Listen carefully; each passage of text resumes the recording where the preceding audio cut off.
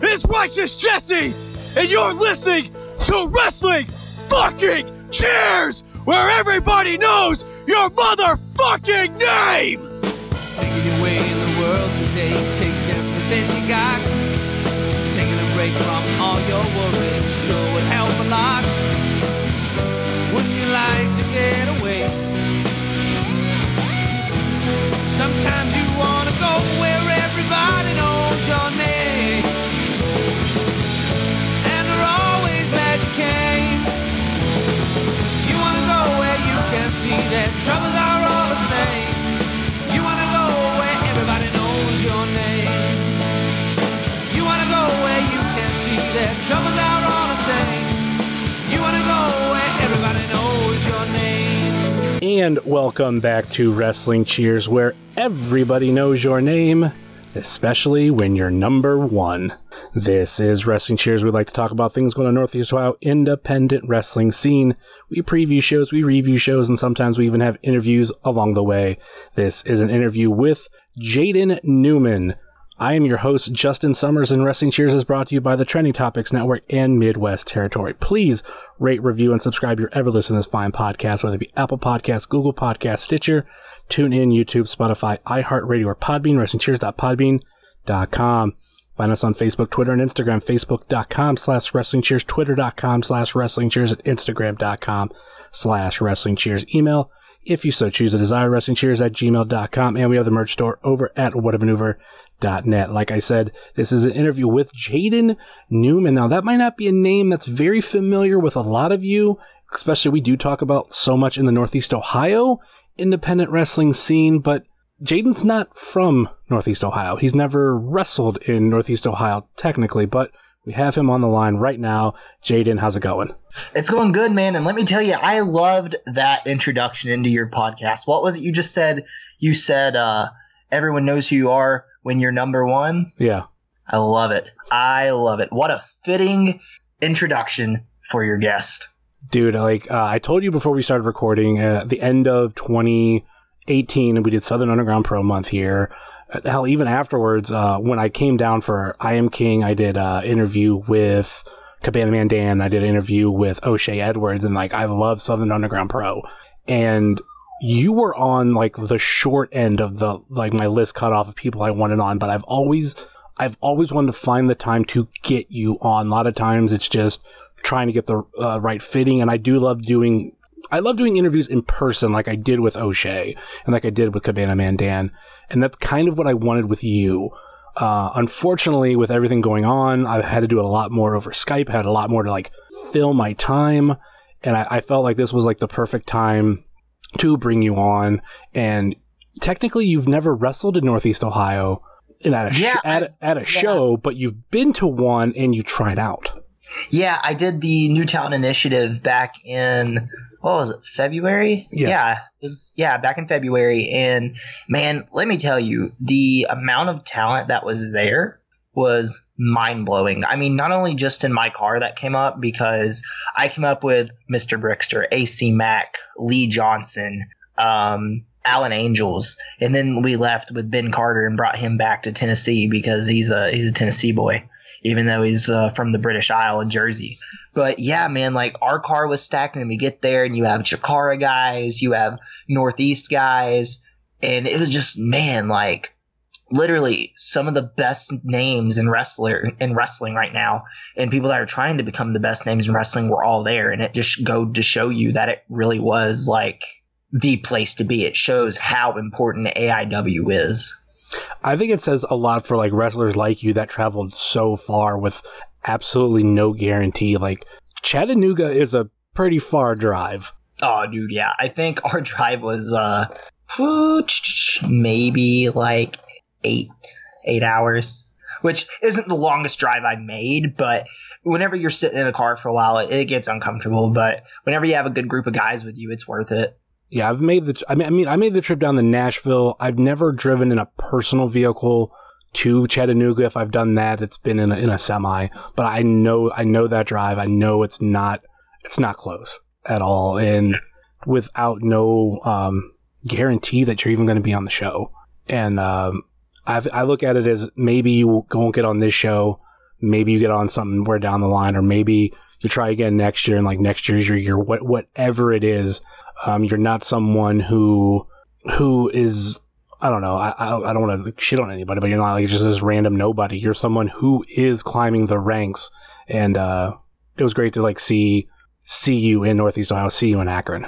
Yeah, man, and I appreciate that, because what you're trying to say, I get 100%. Like, so in most cases, a professional wrestler goes to a tryout or a seminar, and whenever they're not picked, they get really pissy and they're upset. They leave before the show ends, and I don't get that. Like, I've never understood that. I understand that no matter what opportunity I take, there's no guarantee I come back. You know, so what do? You make the best of the moment, and if worse comes to worse and you don't get to perform, guess what? You stay for the show, you help out, you do what you can do. Afterwards, you go hang out with the boys. Yeah. And that's how you make those connections. That's what so many people don't get. Like, I did a tryout with Evolve Wrestling back in January of 2019. I traveled all the way to Brooklyn, New York. And the amount of people that were so pissed off because they didn't get picked, that they literally, I quote this, they were like, well, since I didn't get picked, that's bullshit. I'm leaving. I just stood there in shock and awe, because I'm sitting there thinking to myself, man, I'm about to get to watch an Evolve Wrestling show for free. And Yeah. I think I was like helping like scan tickets, and I was ushering people to their seats. And dude, I was happy as hell. And was I a little discouraged? Yeah, but like I wasn't mad at the fact I wasn't picked. I was upset knowing that I could have done better. But that was a valuable lesson to me, because if I wouldn't have had that experience, it wouldn't have prepared me maybe for like other tryouts and talent initiatives that I've taken. My good friend Colby Carino, he was there as well, and he's obviously on the Evolve Wrestling roster, but he was there coaching me and helping me out and like talking to me, and he was telling me, he was like, look, he's like, don't be down about this, because you have to think, you've been wrestling for how long? And I told him, 5 years. It was 5 years then. Now I've been in it for 6.5 years. And he was like, you're only 20 years old. Now I'm 21.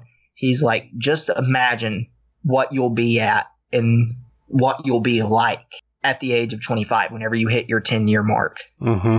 And like, that just kind of stuck with me, because now I never really discourage myself if I don't get picked or something, because like you said, down the line opportunities will fall into place, and I'm not going to sit there and wait for an opportunity to fall in my lap. I'm going to 100% tackle it and go after it if I can. Like, just because I didn't get picked at the New Talent Initiative, I supported the ones that did, and you best believe I'm going to make drives up there to help set up, tear down, do whatever is needed of me, because I want to show that I want to show not only just for AIW, but for independent wrestling as a whole, that I'm here to stay and I'm here to help in any way I can. I just want to help build the business. The way that I've always looked at it in my life, not necessarily like the same terms, but it's like when it's from Batman Begins, but why do we fall down? To pick ourselves back up. Exactly. I always try to take opportunities like that of just learning. I mean, granted, is it the easiest thing? No, because there's a lot of like gut reactions that you want to have. But at the end of the day, if you could learn from that mistake, or you can learn from that, for you, like not being able to make it, it's like, okay, that means I can get better. Just where do I get better? And that's what you strive for, is to get better. And maybe like now is not your time, but like obviously later can be. And I mean, there's a lot of examples you could use just in history where, trying with the first time, people failed, but you keep trying at it, that eventually, if you're actually putting effort into it, you could make a difference and make it to whatever that goal is. I mean, that's all of the premise of setting goals. 100%. And honestly, I don't even look at it as a failure, because if you were to weigh out your pros and cons, yeah, sure, a con was I wasn't picked, but at the same time, there were so many other talented people that didn't get on the show. And it goes into the line of who was needed for what spot. You know what I mean? And then you also have to think about it on the pros side of, I learned this. I got to learn under Magnum. I got to learn I got to learn some new techniques from Dom. I got to learn how crazy of a motherfucker Matt Justice is. He's a crazy motherfucker. Oh, yeah.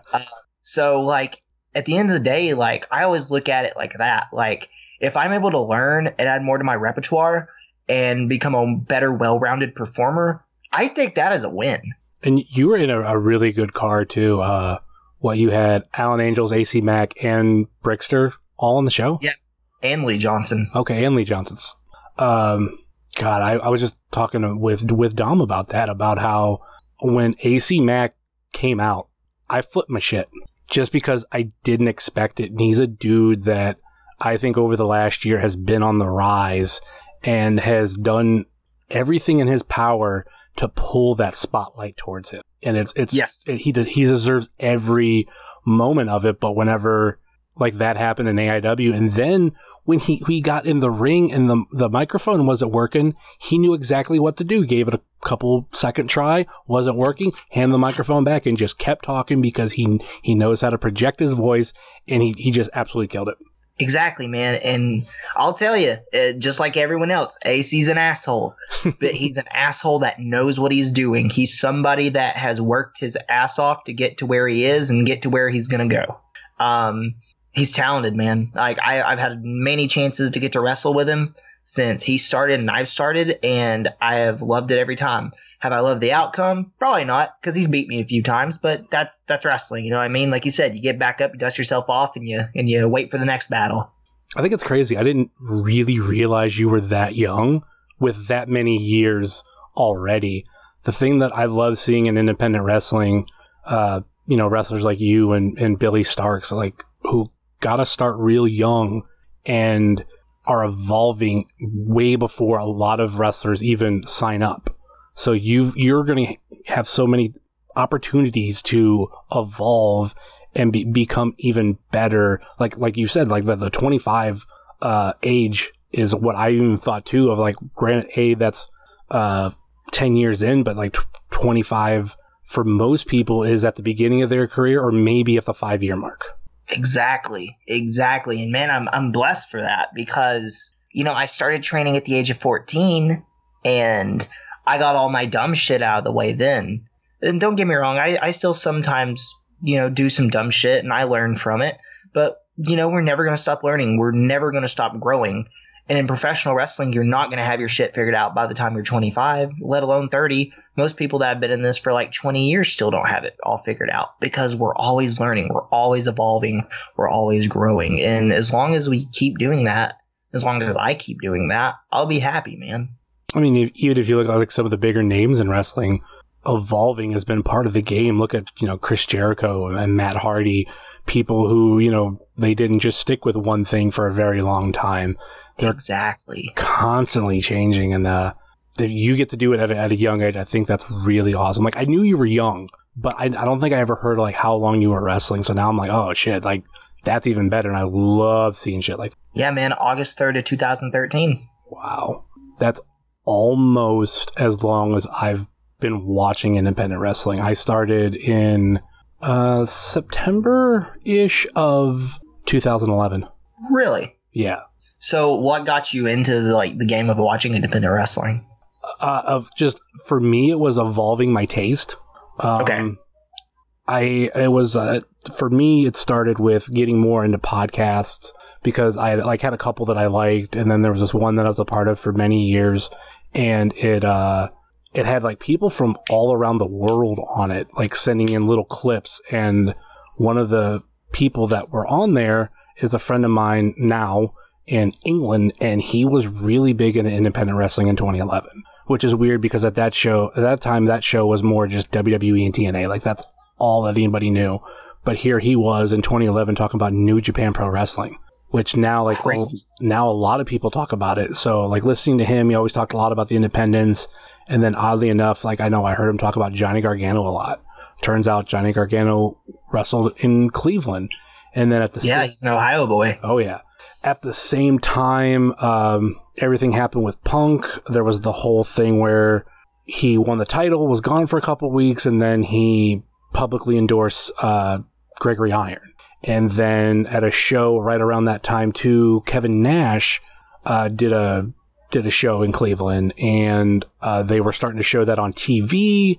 And literally that was right around the time he came back. There's like so many things that like came at once. And then also I started listening to Colt Cabana's podcast, and I would go back and listen. This was like at the end of his first year, and I would listen to back episodes, and he'd be like, all right, Friday, I'm going to be AIW, AIWrestling.com. And I'm like, oh, and they in Cleveland, Ohio. I'm like, who? Oh, shit, let me check this out. And everything just was this perfect storm of like, oh, okay. Ooh, I've heard of Johnny Gargano. Oh, Gregory Iron. That's the thing what happened with CM Punk. Oh, okay, cool. And then I just started going to shows. And we actually at one point had a company that was on local television. It was basically AIW, but made for television. And it was like, I'd always compare it. AIW is like ECW. This company was called PWO, Pro Wrestling Ohio, later became Prime Wrestling, was more of a WWE style product. Yeah, I've heard of them, yeah. Yeah. So, but it was like kind of getting to see, like, that's when I first seen Jimmy Jacobs. I seen, who else had like a really good showing there? I mean, obviously, when Johnny Gargano's in your backyard, like, it's hard to not watch that. Literally, my first independent wrestling match I watched was Johnny Gargano versus Matt Cross versus M-Dog Matt Cross. I mean, versus Josh Prohibition. Good God. I thought for a second Matt Cross wrestled himself and Johnny Gargano. I was like, man, that's fucking impressive. Hell yeah. But no, it was, Cross, J-Pro, and Gargano. And to this day, that's still one of my favorite independent wrestling matches. And I only saw like a clip of it because that's what they showed on TV. They didn't show the full match. I'll go back every year or two and like rewatch it because it's so good. And that's like Johnny hadn't progressed to where he's at now. M-Dog was just coming off of Tough Enough, like a handful of months prior, and J-Pro, I mean, he's always been J-Pro, and all this kind of shit. So, yeah, that was my introduction. That's awesome. That's really awesome. The fact that you got to watch Johnny Gargano perform as much as you did is really amazing. Like, he had came down to the South a few times. I know he was working with Atlanta Wrestling Entertainment quite a bit, but at the time I wasn't with the company then because I was 17 and still in high school. So I wasn't able to go. Like I wasn't able to go meet him like I wanted to, but he was one of the guys I definitely wanted to watch. And I think, honestly, one of the first things I showed my wife about professional wrestling was the documentary that Kenny Johnson did on him and Candace. Yeah, that's the two-parter. Yes. Oh, that's such a good documentary. I love anything Kenny Johnson did. Like me too, man. I met him up in DC for Primetime Wrestling, and it was the night I wrestled Tim Donst. And dude, he was such a nice dude, and I was kind of starstruck, dude, because I had seen all these documentaries that he's put out, and one of my favorites has always been Sami Callihan's "They Came for Stiff" because I'm a huge Sami Callihan fan, and like I was just like, wow, you make this art, because to me it's art, you know? Yeah, I think the Donst one's another good one because like talking about his cancer and everything, and like when he came back. And on top of that, too, because it was right around the same time, he did a really good one on Ethan Page. Yes. And that's when I felt like nobody knew who Ethan Page was. So, like, I, showed that to a bunch of friends of mine. And I was like, pay attention. Like, this is going to be a dude. Like, he has charisma. He has so much good about him. Like, you're going to want to watch him. Now he's on Impact Wrestling. Yeah, homeboy is TNA superstar now. Hell yeah. It's crazy to see all that shit. But how did you get into independent wrestling? Oh man, so I actually have a best friend named Bailey Blake, and pretty much after school, because we had met in middle school, he was in 7th, I was in 7th, he was in 6th grade. We had became friends over TNA wrestling, but whenever he started coming over to my house and we figured out the internet, he started showing me like Sami Callihan, John Moxley promos from CZW. He showed me Chikara clips. So pretty much the first video I saw of independent wrestling was Chuck Taylor is a very serious wrestler. That was my first introduction to independent wrestling, and I was hooked, man. I was like, this is it. This is all I want to do. So really from there, then I just grew into a fan of like Ring of Honor, because I ended up like finding Ring of Honor where, Hero was killing it there, and I'm a huge Hero fan. And honestly, I'd say that he's probably one of my first favorite independent wrestlers that I discovered. And yeah, so old Ring of Honor, I think, is really what got me into independent wrestling. So roughly what year was that? That was, I had to estimate it. I'd say probably like 2010. Okay. So right before I was getting into independent wrestling, like with you. So okay, that kind of makes sense. Which that time in Ring of Honor was crazy. Like, I know when I started getting into stuff, I would somewhat pay attention to Ring of Honor, because the only thing that sucks is we live in a market, or I do, that doesn't have or didn't have Ring of Honor readily accessible on local television. It wasn't until recently that it popped up on one of our networks, because for the longest time we did not live in a Sinclair Broadcasting Network area, and it just made it harder to watch. I mean, granted, now with the internet, like, even before it popped up, like, I was able to watch it on Fight and everything, but I remember trying to watch stuff way back then, and it's a very talented roster, and like, I never got a chance to really sink my teeth into Steen until he came to AIW. Dude, and honestly, that Steen and Generico feud was like the first wrestling feud that made me like fall in love with the storytelling aspect of professional wrestling. And then obviously, of course, whenever like he started to form Scum, like to me, I was hooked. I was hooked. Here's my chance to feel old. What was your actual introduction to wrestling as a whole? Oh, so I have a weird one. I was introduced to wrestling through a video game. My grandfather and I went to like McKay's bookstore around Chattanooga, and he got me a handful of games, and one of the games happened to be the Legends of Wrestling video game for the Nintendo GameCube. And I remembered playing as Ricky Morton and just beating Hulk Hogan's ass. I was whooping that old ass dude, fucking Raisin Man. I was beating it. And from there, I was like, this is kind of cool. And I started like playing it. I started finding the different match types. I started creating wrestlers. I was like, this is very cool. So then my grandfather takes me to the flea market, and there's a pro wrestling booth, and I meet a guy named Lewis, and Lewis starts showing me all these DVDs because I was a child. So he shows me, Rey Mysterio.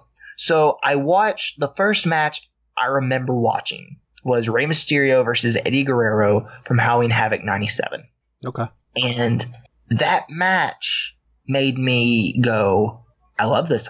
I love this. I want to do this. Like, sign me up. And I was obviously super young, but I was like, man, like, Rey Mysterio was that guy for me because he was a real life superhero, 100% real life superhero. And from then on, I think I got like a few like documentaries on Rey Mysterio. I got like little put together DVDs that the guy would make at the flea market, like DVDs about Rey Mysterio. Like, I just watched anything and everything I could on Rey Mysterio. And then I started like branching out and watching more WWE stuff. And then I was hooked. Like, I wanted to know everything about wrestling and WWE.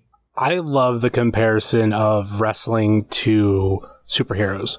I first heard it with a wrestler saying that about Hulk Hogan and Ultimate Warrior. And like, to them, like, that was, their Batman and Superman. Like, he got to actually like watch them on TV, and you could actually meet them instead of like, they just be in the movies or a cartoon or like these like fictional characters. And I related it to, not because I liked Hogan, I liked Warrior, I liked Macho Man and all that kind of stuff, but wrestling didn't click as much for me until right after their era in 93. So like, I connected to like Bret Hart and Shawn Michaels. Like, those are my superheroes. Those memories that I have, where just watching them and mimicking them and being able to get older, become an adult, and actually meet them, because you can't do that with Batman and Superman and Spider-Man and all that kind of stuff. But with wrestling, you can. And I think Rey Mysterio, I mean, that makes total sense.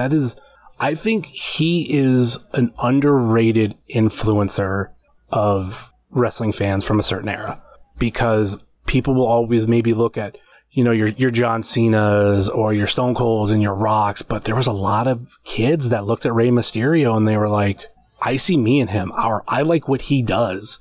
I want to watch this more. I want to do that.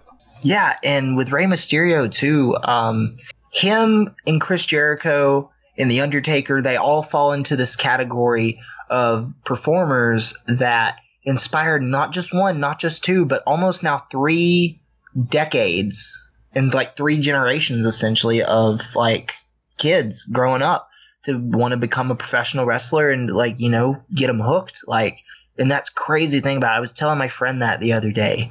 I was like, think about it. Like, longevity, dude. The longevity and the fact that, like you said, they keep evolving and they're still going at it today. It's mind blowing. And that to me, like, goes to show you, like, they're a real life superhero, you know? Like, Rey Mysterio's in the best shape of his life. Chris Jericho, best shape of his life. Undertaker, you know, he got in the best shape of his life again whenever he was going through that little rough patch. Now he's back at it, you know? It's awesome. Like, it's that Boneyard match really showed it to me too with Taker, because it was just another evolution of him. Because one thing that I think is nice about professional wrestling that I think is so cool about it is professional wrestling is like, it's like whenever you watch a sitcom television show or a cartoon show. So you can reboot it, you can revamp it all you want, and the characters can change. In professional wrestling, that's not the case. You actually watch the characters grow in real time over the years. Mm-hmm. And you can follow a character from the beginning all the way to the very end. You know, from trial and error to tragedy to triumph. And that's one thing that's been so cool with watching Undertaker is you see him go through all these stages of his career, but you see him grow older and you see him grow to be more of a human. And to me, that was a really, really, really cool transition, because who would have thought that The Undertaker is himself a man too? Like, he isn't just the demon of Death Valley. He's not just, you know, the dead man. He is all in all at the end of the day, he's a man. And whenever we got to that Boneyard match and you took in those realistic and you put in those realistic matters, like showing The Undertaker is a human being, I think that's what made him more of a lovable character. Well, like, we technically seen that early on when he was the American Badass, because, like, to me that was like a really weird transition. We went from this mortician Undertaker to, well, now he's there was the Phantom of the Opera era, but then there was the cult era. Then, like, weird, like, going from like that to, okay, well, now he's on a motorcycle, and that was like the most human we had seen. And that, for some reason, caused this nostalgia. Like, let's go back to the Dead Man. And now I'm like looking back at it, like, we've had the Dead Man for a very long, like the second round, a very long time. And yes, to go back to a little bit of that American Badass was a breath of fresh air, because it had been so long. Exactly. And that's one thing I loved about it, was it breathed new life into Undertaker. And I think that was what was needed for him, because he obviously can't do the schedule he used to be able to do. And he even admits it. But with stuff like the Boneyard match and the cinematic matches that he's doing, I'm not saying that it's something that needs to be done all the time, but like for him, like, it fits. And if that's how Undertaker matches are going to be from here on out, by all means, because then think about how old he can be and still do this stuff. And like, it then makes you wonder, how much longer can Undertaker go? And that's the fun part about professional wrestling. Yeah. I mean, there's been so many careers that have just lasted like forever. God, look at Flair. Like, I've heard people say, and I think it's true, like, even when I was a kid, I felt like Flair was old, but he wasn't that old. He just, for some reason, looked way older than he was. But I mean, to wrestle as long as he did, and like a lot of people hold, you know, that final WrestleMania match with Shawn Michaels high on their list because of the story they told. But it wasn't like, it was just old Ric Flair out there. No, it was memorable. Even like me, I'm not a huge Ric Flair fan, but I'll never forget that final moment of the match. I'm sorry, I love you, super kick. And like the look also on Ric Flair's face, because it wasn't just Shawn Michaels, it was just knowing what was coming and saying, like, bring it. Sometimes I know, like, people don't like when they hear this, that professional wrestling, a lot of times it's about the moments. It necessarily isn't about the wins and losses. And no matter what, like, I will vividly remember that moment. Yeah, like, that match is one of my top 10 favorite matches of all time, and I can still constantly go back to it and watch it and just study it, because to me, the moment that really stuck out was early on in the match whenever Shawn had a chance to hit the Sweet Chin Music, he goes for it, and Flair starts getting up, and he couldn't do it. So, because Shawn just internally, he's like, I can't do this, I can't do this. And then Flair catches him and puts him in the figure four, and the way the crowd erupted from it, and just the chills I got, because like Flair showed, he's like, I'm not going out without a fight. And that I just love, because Flair was such a good storyteller, and Shawn is such a good storyteller, and together they just, man, they, like you said, they made a moment. The whole match was a moment. As like that kind of storytelling helped you in, like, for example, Southern Underground Pro, which was my, introduction to you. And I've told you before, like, the story arc with Teddy King to now has been so much fun to watch. And you've been a pivotal part of that. Yeah, man, 100%. And it's crazy, like, going to the last Southern Underground Pro show that happened, like, from where I first started with the company, where I was literally in I think it was like a 4-way tag match, to like where I was literally curtain jerking the show, to main eventing, like in one of the hottest angles in the company. Like, to me, it was humbling, and I broke down and cried afterwards, because I had worked so hard for that, and the guy I got to work with too, obviously, like, he had worked so hard, and he continues to work hard. Manders is one of the hardest working dudes in the fucking states, if not the world, in my opinion.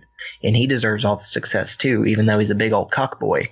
But yeah, a lot of those storytelling aspects I took away from matches like that and wanted to apply, because this may sound weird, it may not.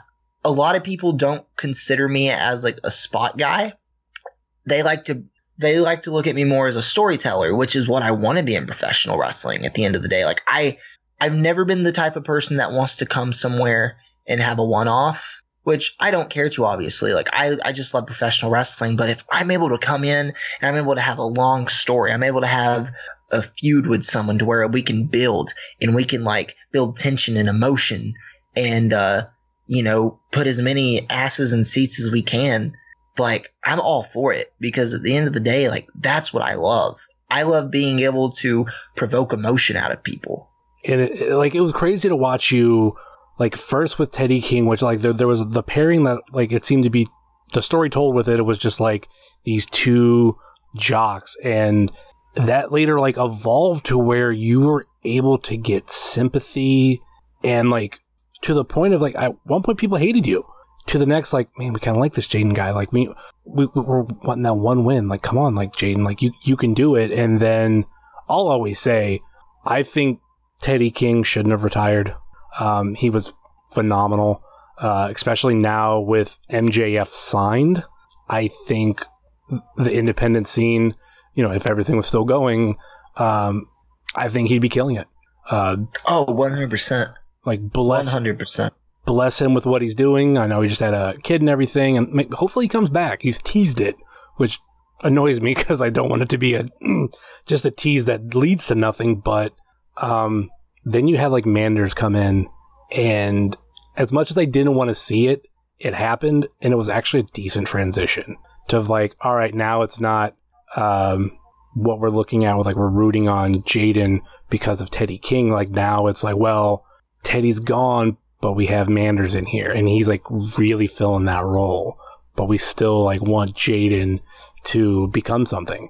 Yeah, and dude, it was so wild, because at first they kind of hated Manders, and then over time they grew to hate me, and a lot of that I think was credited for how good of a weekend Manders had at Scenic City Invitational last year. Yeah. Where he did the Futures tournament, and then he was in the Scramble, like, and then our match at SUP, like, it all just kind of fell into line, and it was good for him. And then everyone kind of looks at me, and they're like, oh, Jaden's just like, the only reason Jaden's racking up wins is because like he's getting cocky on it, and like he's gonna end up burning himself. And then what happens? Now it turns into, I won't give Manders the match after I wanted the match. Mm-hmm, mm-hmm. And that's where people were like, oh, you little bitch. But I'm like, how am I in the wrong? Because he did this to me. That's where the story gets interesting. Yeah. That's where it gets fun. And the little twist that I liked to the story, too, was you had a match previously in that one night. You lost, but you come back out, get yourself into a scramble, and you win it. Yes. So it was like, I don't want to say you cheated, but it's just, you'd figure, okay, he has a match, he lost, that's it for tonight. But it's like, well, let me get into this, because there wasn't a rule. They're like, all right, you only have one shot once per night. So I'd love that. So now, I mean, that could be where you come from, of where it's like, well, like, hey, you gotta find a way. I did. So if you can't do it, sorry. Exactly. And the fact that the crowd turned on me, because I think the fact that they started booing me for it was because they were like, oh, come on. You worked your ass off for it and you did whatever you could. He did, he lost, but he's saying he wants another. Now you can't fight him. You don't think you can do it again. And I think that's where like it turned people the wrong way, which is awesome, because at the end of the day, I've always been told I am a dick. Everyone says I'm a lovable dick. So I think it's more or less a thing of they love to boo me. I mean, that's the thing about the Southern Underground Pro crowd, of just like how many people have been like booed one show and then cheered the next. I mean, and it's like Brett was a guy like that for a while. O'Shea was like that for a while. And I mean, I love both of those, but I think there's so many. I think the only person who's got heavily booed that might not ever get a cheer, at least not anytime soon, is, we talked about him earlier, AC Mack. Yep, 100%. If he got cheered in a Southern Underground Pro establishment, I would be shocked. 100% shocked. Like, if we go back to one of my favorite moments in Southern Underground Pro history, I don't remember the show, but it's the one that ended with O'Shea, Brett, and Kurt Stallion in the middle of the ring. Brett's like flicking off the crowd and all this kind of stuff. That's like right after a match with the Carnies or something. Like, yeah. But like, to me, like, I mean, they were hated. And now, at the next Southern Underground Pro show, whenever that is, Brett's going to be cheered.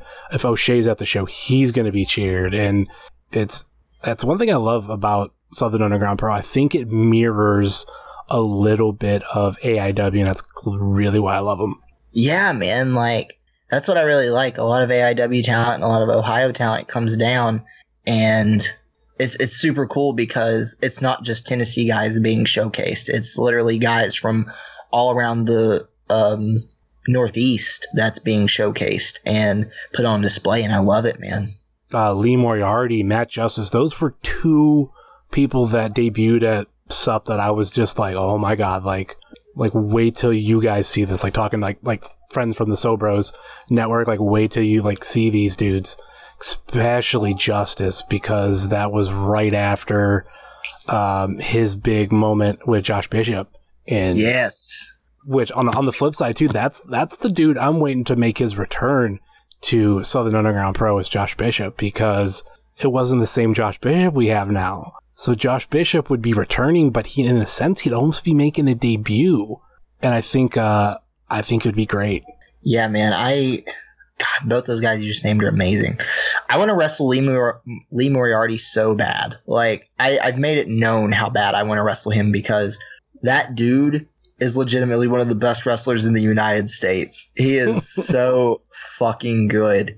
And I don't think he realizes how good he is. Like, he's so humble that he refuses to acknowledge how good he is. But gosh, like, I know that if me and him got to work with each other, it would just be a lot of fun. I think that would be a damn good match, no matter where it is, whether it's AIW, Southern Underground Pro, maybe Bizarro Lucha, maybe Unsanctioned Pro in Columbus, or whoever's going to put that on. That would be a really, really good match. Exactly. And that's the thing, like, anywhere, everywhere, I would do it, and I would do it in a heartbeat, because I just want to wrestle everywhere, and I want to wrestle everyone that's great, man. That's the only way I'm going to get better, is if I wrestle people that are better than me. what places do you want to wrestle at? Like, I know with everything going on right now, it's kind of hard, but like, I know you've been in the South a lot, and I know you've done St. Louis Anarchy. So I would like to make a return to Chikara in Philadelphia. I think it would be a lot of fun to be on that roster and work with everyone there. Obviously, AIW. I really want to make my way up to New York and work with WrestlePro. I think that would be fun. GCW is my big one, honestly. I want to work with Game Changer Wrestling. They're easily one of the, or at least were when everything was going on, like top promotions in the country. And then to me, it was like they almost came out of nowhere and like started touring and just been killing it with the shows and the storylines and all that kind of stuff. Like if there's a company that's been talked about a lot in the past 2 years, it's been GCW. GCW's killing it, man. In my opinion, they're the kings of this shit right now because they get it. And what they're giving you is like so different than what's out there. And what they're doing is they're using some of the best talent from the independents. They're using guys from AIW, like your Matt Justice and your, different people from all over, whether it's Tennessee, wherever. If you're good, you're on their radar. And they give you death matches. They give you comedy wrestling. They, in my opinion, are the perfect wrestling company because they give you such a variety. And that's what a professional wrestling show needs to be, is essentially a variety show. Because if you just give them one thing, then it'll die down and it maybe won't get as much traction. But if you give them a multitude of things, that's how you're going to need to, keep interest. And that's what's made them so interesting. Like, even with them adding Wombat, them bringing back Wombat, the Invisible Man. Oh, Lord. Like, Wombat's such a fun show whenever they do Wombat. And I think that added to their repertoire. It gave the Southern wrestling fans now a market that they can cater to. Which I think the one thing about AIW is it's very similar to that. It's a variety show, especially when Biggins was alive. He was booking like so many Southern names. Like, when was the last time you were at a show that had Colonel Robert Parker and Bunkhouse Buck on it? For real. Oh, man. And Bunkhouse. There's like so much charm that we would get at a time. Like, it's somewhat gone away with Biggins passing, but there's still a hint of it. There's enough of it there to where with AIW there is a lot of variety, and I think that's where like we kind of stack up, and we are similar to GCW of 100%. Like, yeah, you can watch some good comedy wrestling. You could watch some deathmatch shit. You can actually see some storylines instead of just like, all right, we're going to throw together these random matches and all this kind of stuff. But we can also bring in big names from the past, big names that are on their way up. And like, there's all these layers of AIW that is rare. Like, I do think other companies do it, but I mean, how many shows are you going to go to where one show, the big guest is Kevin Nash, and the next show, the second biggest guest is Too Cold Scorpio, only because the first biggest guest is ICP.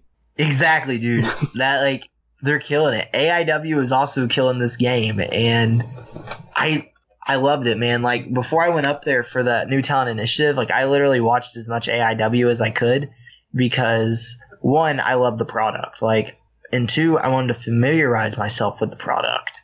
And dude, they have just been killing it for so long. And once again, it goes back into that word longevity. They've just been doing this for a long time, and they get it. Mm-hmm. It's the fun thing we are with independent wrestling of the fact of you can easily watch AIW right now just as much as I can easily watch and follow along with Southern Underground Pro. It's something that I've preached for like a couple of years.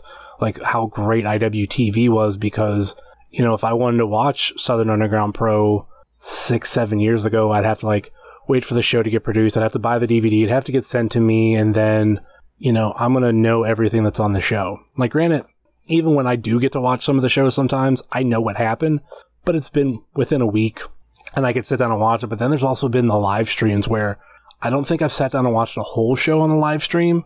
I've been able to watch like at least a half, if not a little bit longer, but then like something would come up and I'd have to like turn it off. But it's still like, that's where we are now. And that's so awesome. For sure, man. That's so awesome. Like, thanks to like streaming services like independent wrestling television, like it makes enjoying professional wrestling all across the board so much better.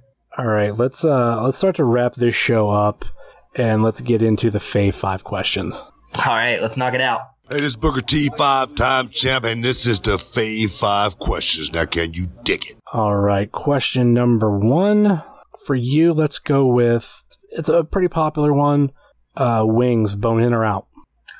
Dude, I'm a boneless boy. I am a boneless boy through and through. And whenever it comes to wings, too, I prefer my buffalo. I like it hot. I love it hot, man. What's the hottest you've gone? Jeez. So after this, I encourage everyone to go watch the 10 count on Independent Wrestling TV, where myself and Daniel Makabe take part in essentially what is a independent wrestling tribute to Hot Ones, hosted by Stephen McCash. I think the hottest I've ever gone, and it wasn't enjoyable, but at first it was easily the Bomb. Oh, I think, the Bomb. That one messed me up. It was so bad. I gotta double check where the Bomb stacks up against Atomic Sauce here, because I don't know exactly where all the locations are and what areas, but like the big wing chain around here, for at least for me, is Quaker Steak. And they're actually, they don't put Atomic on the wings anymore, but I think you can still buy it in the store. But now their highest is triple Atomic. Holy shit! I've heard of the Atomic Sauce. I've heard it pretty much fucks. Like it fucks your ass pretty hard. You have to eat 6 wings, which is their smallest order. Jeez. You have to sign a waiver. When it was just Atomic Sauce, you got a bumper sticker if you passed it, and then now with Triple Atomic, they got rid of the bumper sticker. Now it's a T-shirt. But I had a friend of mine who is just insane when it comes to hot sauce, and I guess he used to order kind of a bucket of the Atomic. I think one time, he told me he ordered like 2 buckets or something. Holy shit! He said like he watched the waiter go into the kitchen, and then you just hear "What the fuck?" from the kitchen. Because like I think normally people, when they take the challenge, like, all right, I'm gonna go for 6. This dude would, like I said, he would eat a bucket. He'd eat them like there was nothing. He said the first couple he might struggle through, but after that, like, his lips are numb, his tongue's numb, and he's just like freaking chowing down on him. He's like, I'll pay for it the next day, but it's all worth it. I'm like, man, fuck that shit. God bless, for real. That's fucking insane. I think definitely doing that, like, 10 count I did, like, opened me up to trying spicier wing sauces and pretty much becoming more of a connoisseur, I guess, of wings. Yeah. It fucked me up, though. Like, I am definitely scarred for life after doing it. Question number 2. Where you are in the South, this might be a little bit interesting. Pepsi or Coke? Man, I'm a Coca-Cola boy because where I'm from in Chattanooga, we were one of the original places that bottled it. So we kind of have that history with our city. However, I will sometimes take an RC Cola, especially if it goes with my moon pie. It's the most Southern thing you've said on this podcast. Dude, I get so much shit for being Southern. I've tried to, like, not sound Southern, so... yeah, because Kevin Koo makes fun of me all the time. He's like, you're so Southern. I'm like, fuck right off. You ever watch the YouTube channel? I think it's like It's a Southern Thing. No, I'm not. Oh my god, I love it so much. I'll have to send you a link. One of the things they do like this. One guy, I love him. He does like a taste test thing, and he'll rank different things. Like, it has to be within the same like family. Like, he's done I think burgers, he's done chicken, he's done sweet tea, he's done store-bought sweet tea. And the store-bought sweet tea might say a lot more for you, because I hate it. That's the thing. Like, he's like punishing himself, like, of how bad it all is. At least to him. Like, to me, I could drink store-bought sweet tea, nothing. But obviously it's a Southern thing. And with those episodes are called Bless Your Rank. God. Dude, it is so good. And there's other like shows that they do on there. And maybe it's for me, like I'm so used to Southern people, and like I have family roots in Tennessee, and being on the internet as long as I have, I've made a lot of Southern friends, and especially with podcasting and independent wrestling, like to me, I could talk to somebody from Texas, Alabama, and like I don't really think of the whole Southern thing. But like when going back to what you said, like the fact that you was like RC Cola and Moon Pie, I'm like that to me. I'm like right there. That's like the most. So it's literally another Chattanooga thing, man. Yeah. Like we have a Moon Pie store downtown. Like I live right next to the Moon Pie factory where they like make all the Moon Pies and shit. Like first thing I see when I walk into Walmart, you got your Moon Pies and your RC Colas right next to each other. Like holy shit, Bubba, we're ready to go. Fucking A. God, it's been a long time since I've been through Chattanooga. The only thing I can think of when I think of them is like just like the massive hills along the highway. Or like where we got more fucking hills than the fucking territory days, dude. Yeah, like see what's those two highways that combine there? Is that it's been a long time since I've been down there, so I think it's 75 and 71? Yeah, that's it. Yeah. So many memories just driving up and down those hills of going from like Atlanta to Nashville or what's that other Knoxville. There we go. I'm like the other Tennessee Knoxville. town out there. The capital or no, yeah. So yeah, I've done that so many times. So that's what I think of. And there's I think what US Express is also down there. That's a company. Yeah, we got that U.S. Express. Yep. Know that area. I think not so well because I don't think I've ever really stopped. Like going kind of like off topic. I know I eventually want to go down there for SCI, but you have to, man. You're gonna have to. That's what everybody says. But like I have this thing with Sobros. It's like they're like, well, you have to come to Chattanooga for SCI. I'm like, well, you guys got to come to J-Lit. Like you both got to go to like the big weekends of our area, but like it's just how it is. For real. I gotta go check out J-Lit. I'm pumped.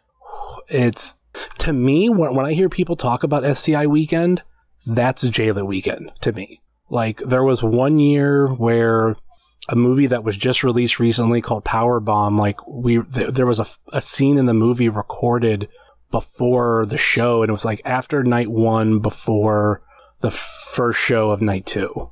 And, basically, I know, like, I went to the after party, I got a little bit of sleep at a hotel, woke up like 6, 7 in the morning, and then like did this shoot till like noon. So there's so much this atmosphere because you have that one show on Friday and then 2 shows on Saturday, which I know is also SCI. But I think wherever area you're from, like a lot of Tennessee people, SCI. Up here, it's J-Lit, and trying to get both opposite parties to go because I want to go down there. My one friend Charlie, we were trying to talk about it this year, and I'm like, man, like I know what I have to take off for work, and like I've driven that's a long drive, and like I want to go, but maybe not this year. And now like probably not even gonna happen. Yeah, for sure. Oh man, I cannot wait to go try that shit out. I cannot wait to go. Question number 3. Favorite flavor of Pop-Tart? Favorite flavor of Pop-Tart? Fuck, that's good. For me, I'm a brown sugar boy. I love my brown sugar cinnamon. To me, I just had like the mini Pop-Tarts the other day. Yeah. I was at the shoot, and my manager has like a box of them, so like I stole like 1 or 2, maybe like 3, and I was hooked. I was like, holy fuck, this is the best thing I've ever had. It's just like it's literally just a mini little Pop-Tart. I was blown away. I'm waiting for them to come out with the s'mores version because that's my favorite flavor. Dude, s'mores is definitely really good. It's up there for me. Oh, yeah. It's really up there, but holy shit, man. I don't think Pop-Tart has like a bad flavor, honestly. I feel like they just have ones that aren't as good, and I think that's like where the cutoff is of like, yeah, there's like ones that like I'll eat, but then there's ones that I'm like, yeah, these are okay, especially with the special ones. Like I remember they did the like Jolly Rancher ones, and I'm like, I've not tried those. I'm sure those taste like dog shit. That's why I've not even gave it a chance. The ones that I thought were going to be bad but I was blown away was the pretzel. Really? Yeah. I've not had the pretzel. If you're gonna get them, because like for me, I love just cold Pop-Tarts. Like don't throw them in the toaster. You don't need to. But like fucking room temperature, baby. Yeah. That one is really good. Heated up, and the one is a chocolate pretzel. So the chocolate's the filling. It was probably the best one. I'm trying to remember what the other flavor was, but I'm like, you know what? I thought was going to be bad, but I'm a sucker for trying things, and you know what? Blown away. Was it the best? No, but way better than I thought it was. Man, that's wild. Fucking, I would not even think that a pretzel Pop-Tart would be good. Oh, fuck. Question number, I believe we're on 4? I think so. Let's go with bacon or sausage. I'm a bacon boy. Bacon boy all the way. Unless it's turkey sausage. I really enjoy turkey sausage. Crispy or not crispy? So I like it in the middle. As weird as that sounds, I like a little bit of crispy, but I like a little bit of flimsy. Like I like to be able to flap it a little bit, you know? That's the thing. I don't know what to ever call that. Like everybody knows. I'm just gonna start calling it fucking flapper status. Like, if this bacon ain't at flapper status, get the fuck out of here, IHOP worker. Because like everybody knows crispy, but like, what do you like? Okay, not crispy. Well, technically, raw or like uncooked is not crispy, but like everybody knows what it means. Like it's like what flimsy or what was it that you said? Fucking flapper status. Flapper, yeah. Yeah. Hey, what's your bacon, sir? Flapper? This bacon flaps. Yeah, this bacon fucking flaps, man. Question number 5. You know what? Since you know the man, you're going to get the Wilkman question, and that is Die Hard a Christmas movie? Die Hard is a Christmas movie, 100%. Wilkman's going to be really upset because he is on the anti-Christmas movie train, which so am I. I'm sorry, Wilkman. It's one of those things where like if it didn't take place during the Christmas season, I wouldn't say it was, but like because believe me, I was on the like it's not for the longest time until like I watched it and I was like, oh shit, this kind of is a Christmas movie. It's just a action wrestling, Jesus, action Christmas movie. I'm over here ready to plug all these promotions. For me, the way that I've always explained it, because a friend of mine brought this up a few years back, and I'm like, wow, that actually explains it. Is Die Hard a Christmas movie? Yes. But is it a holiday movie? No. I think I've had one person try to debate me on that. They're like, no, it's a holiday movie. I'm like, no. I'm saying, like, does it take place on Christmas? Does it fall in all these parameters? Yes, but does it fall into the holiday spirit of Christmas? And that's where, like, where your Home Alones, your Christmas Vacations, and all that like, fit in, or Jingle All the Way. Yeah. But I don't think Die Hard fits that. I don't think Batman Returns fits that. But if you want to go with Christmas movie, then yes, like, those also fit. But I think when people say Christmas movie, and they say that Die Hard isn't, they meaning it's not a holiday movie. So it's this weird middle ground.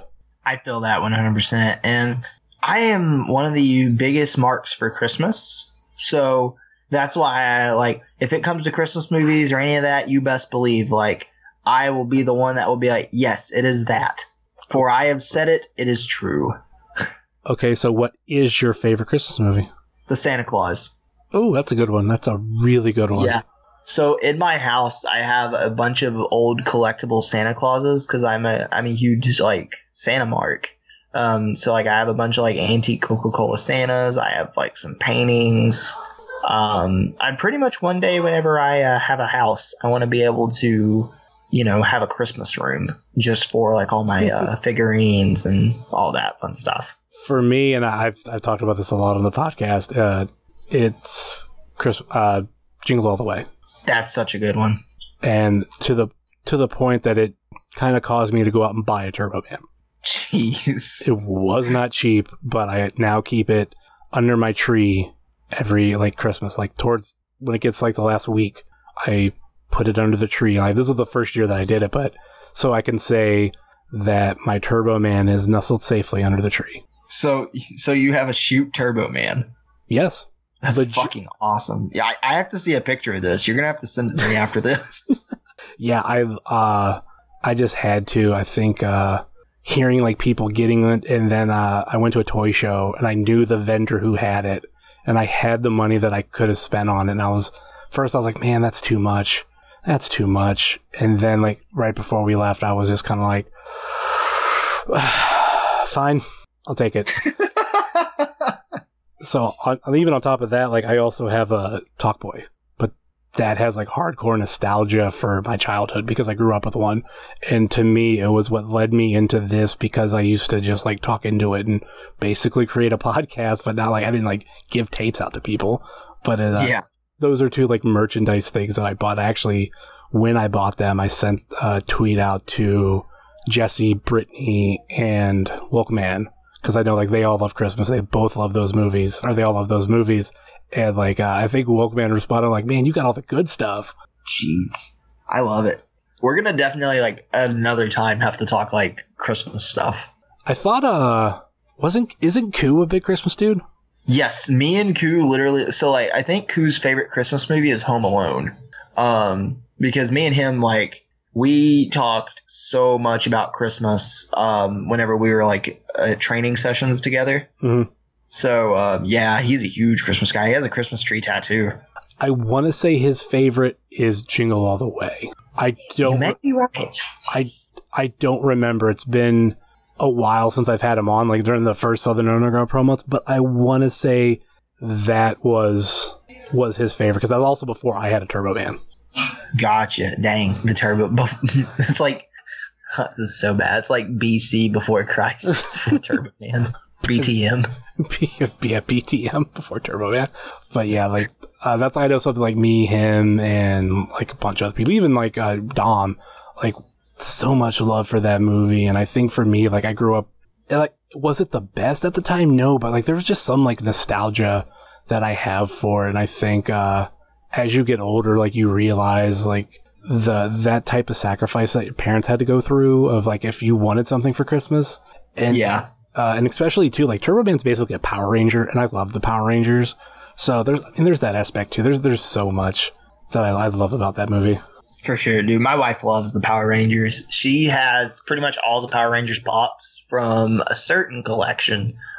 She also has this really rare Japanese Red Ranger figure in here that is like extremely cool. I think like someone got it for her at a yard sale and then she looked it up online and found it and was like, holy shit, that's actually really rare. So yeah, she's a huge Power Rangers fan. I think the only Power Rangers thing that I have, like at least in my office right now, like I know I have the green pop, but like that's right now in storage because I have limited space in here. But yeah, I bought the new Dragon Dagger because to me like that was my favorite toy of all the Power Rangers. And then when they came out with like the Legacy Edition where it's actually like bigger and it's like it fits more into an adult's hand, not a kid's, more like life, like the prop. Like I was at a store one day and I saw it and I'm like, I have to buy it. That thing is just so awesome. That is fucking awesome. Holy shit.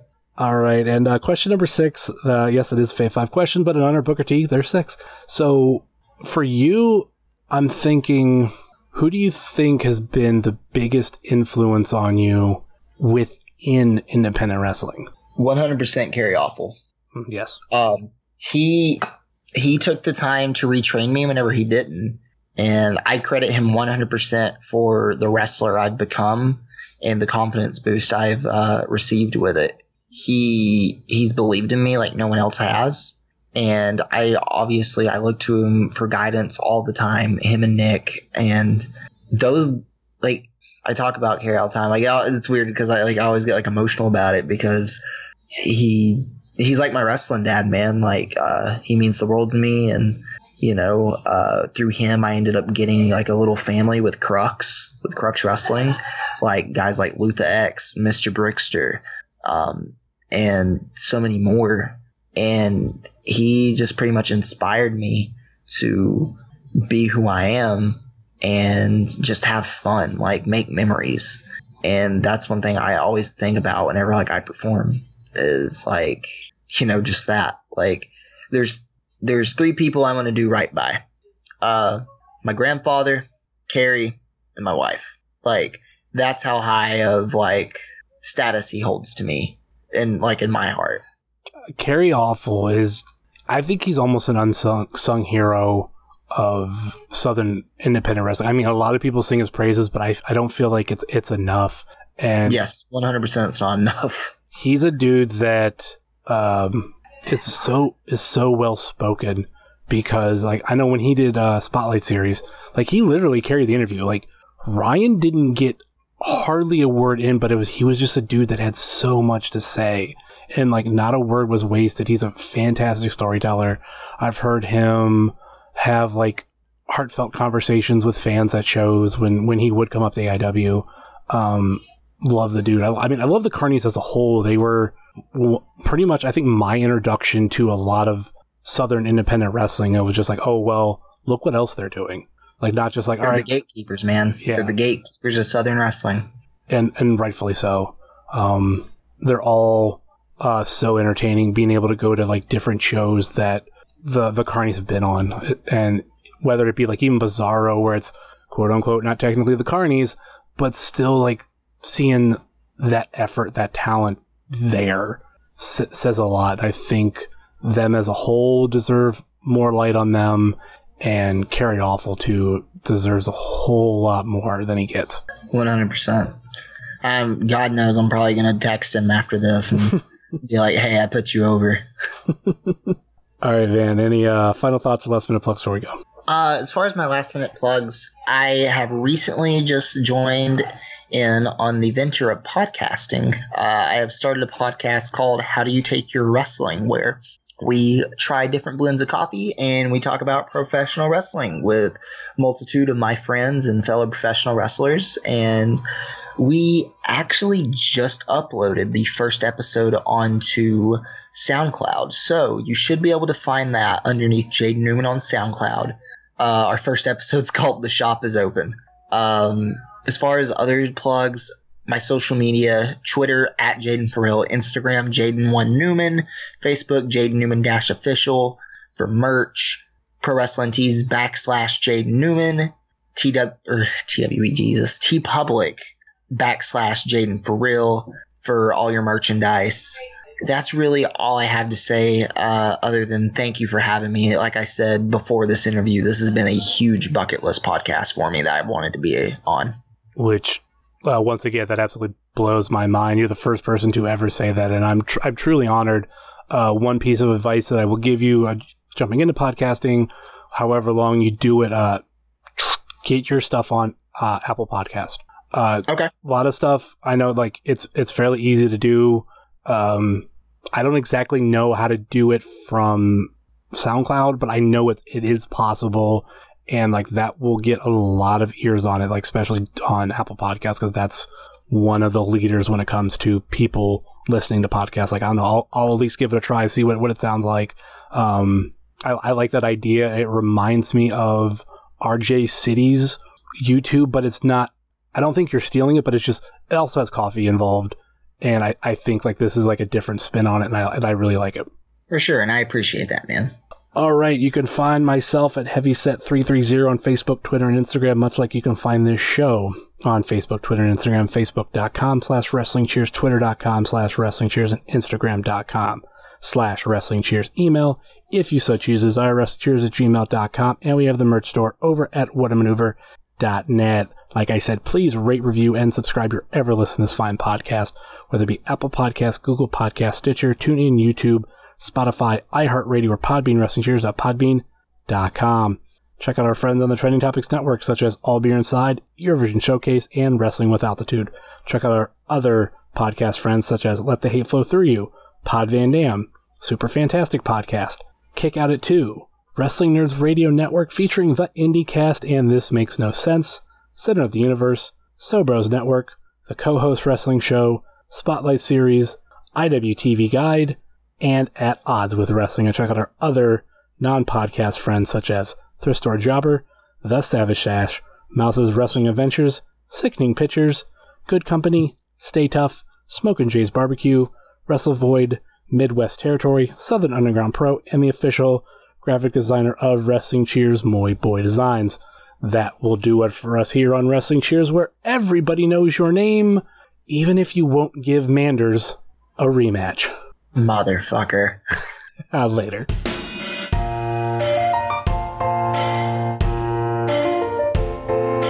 Making your way in the world today takes everything you got.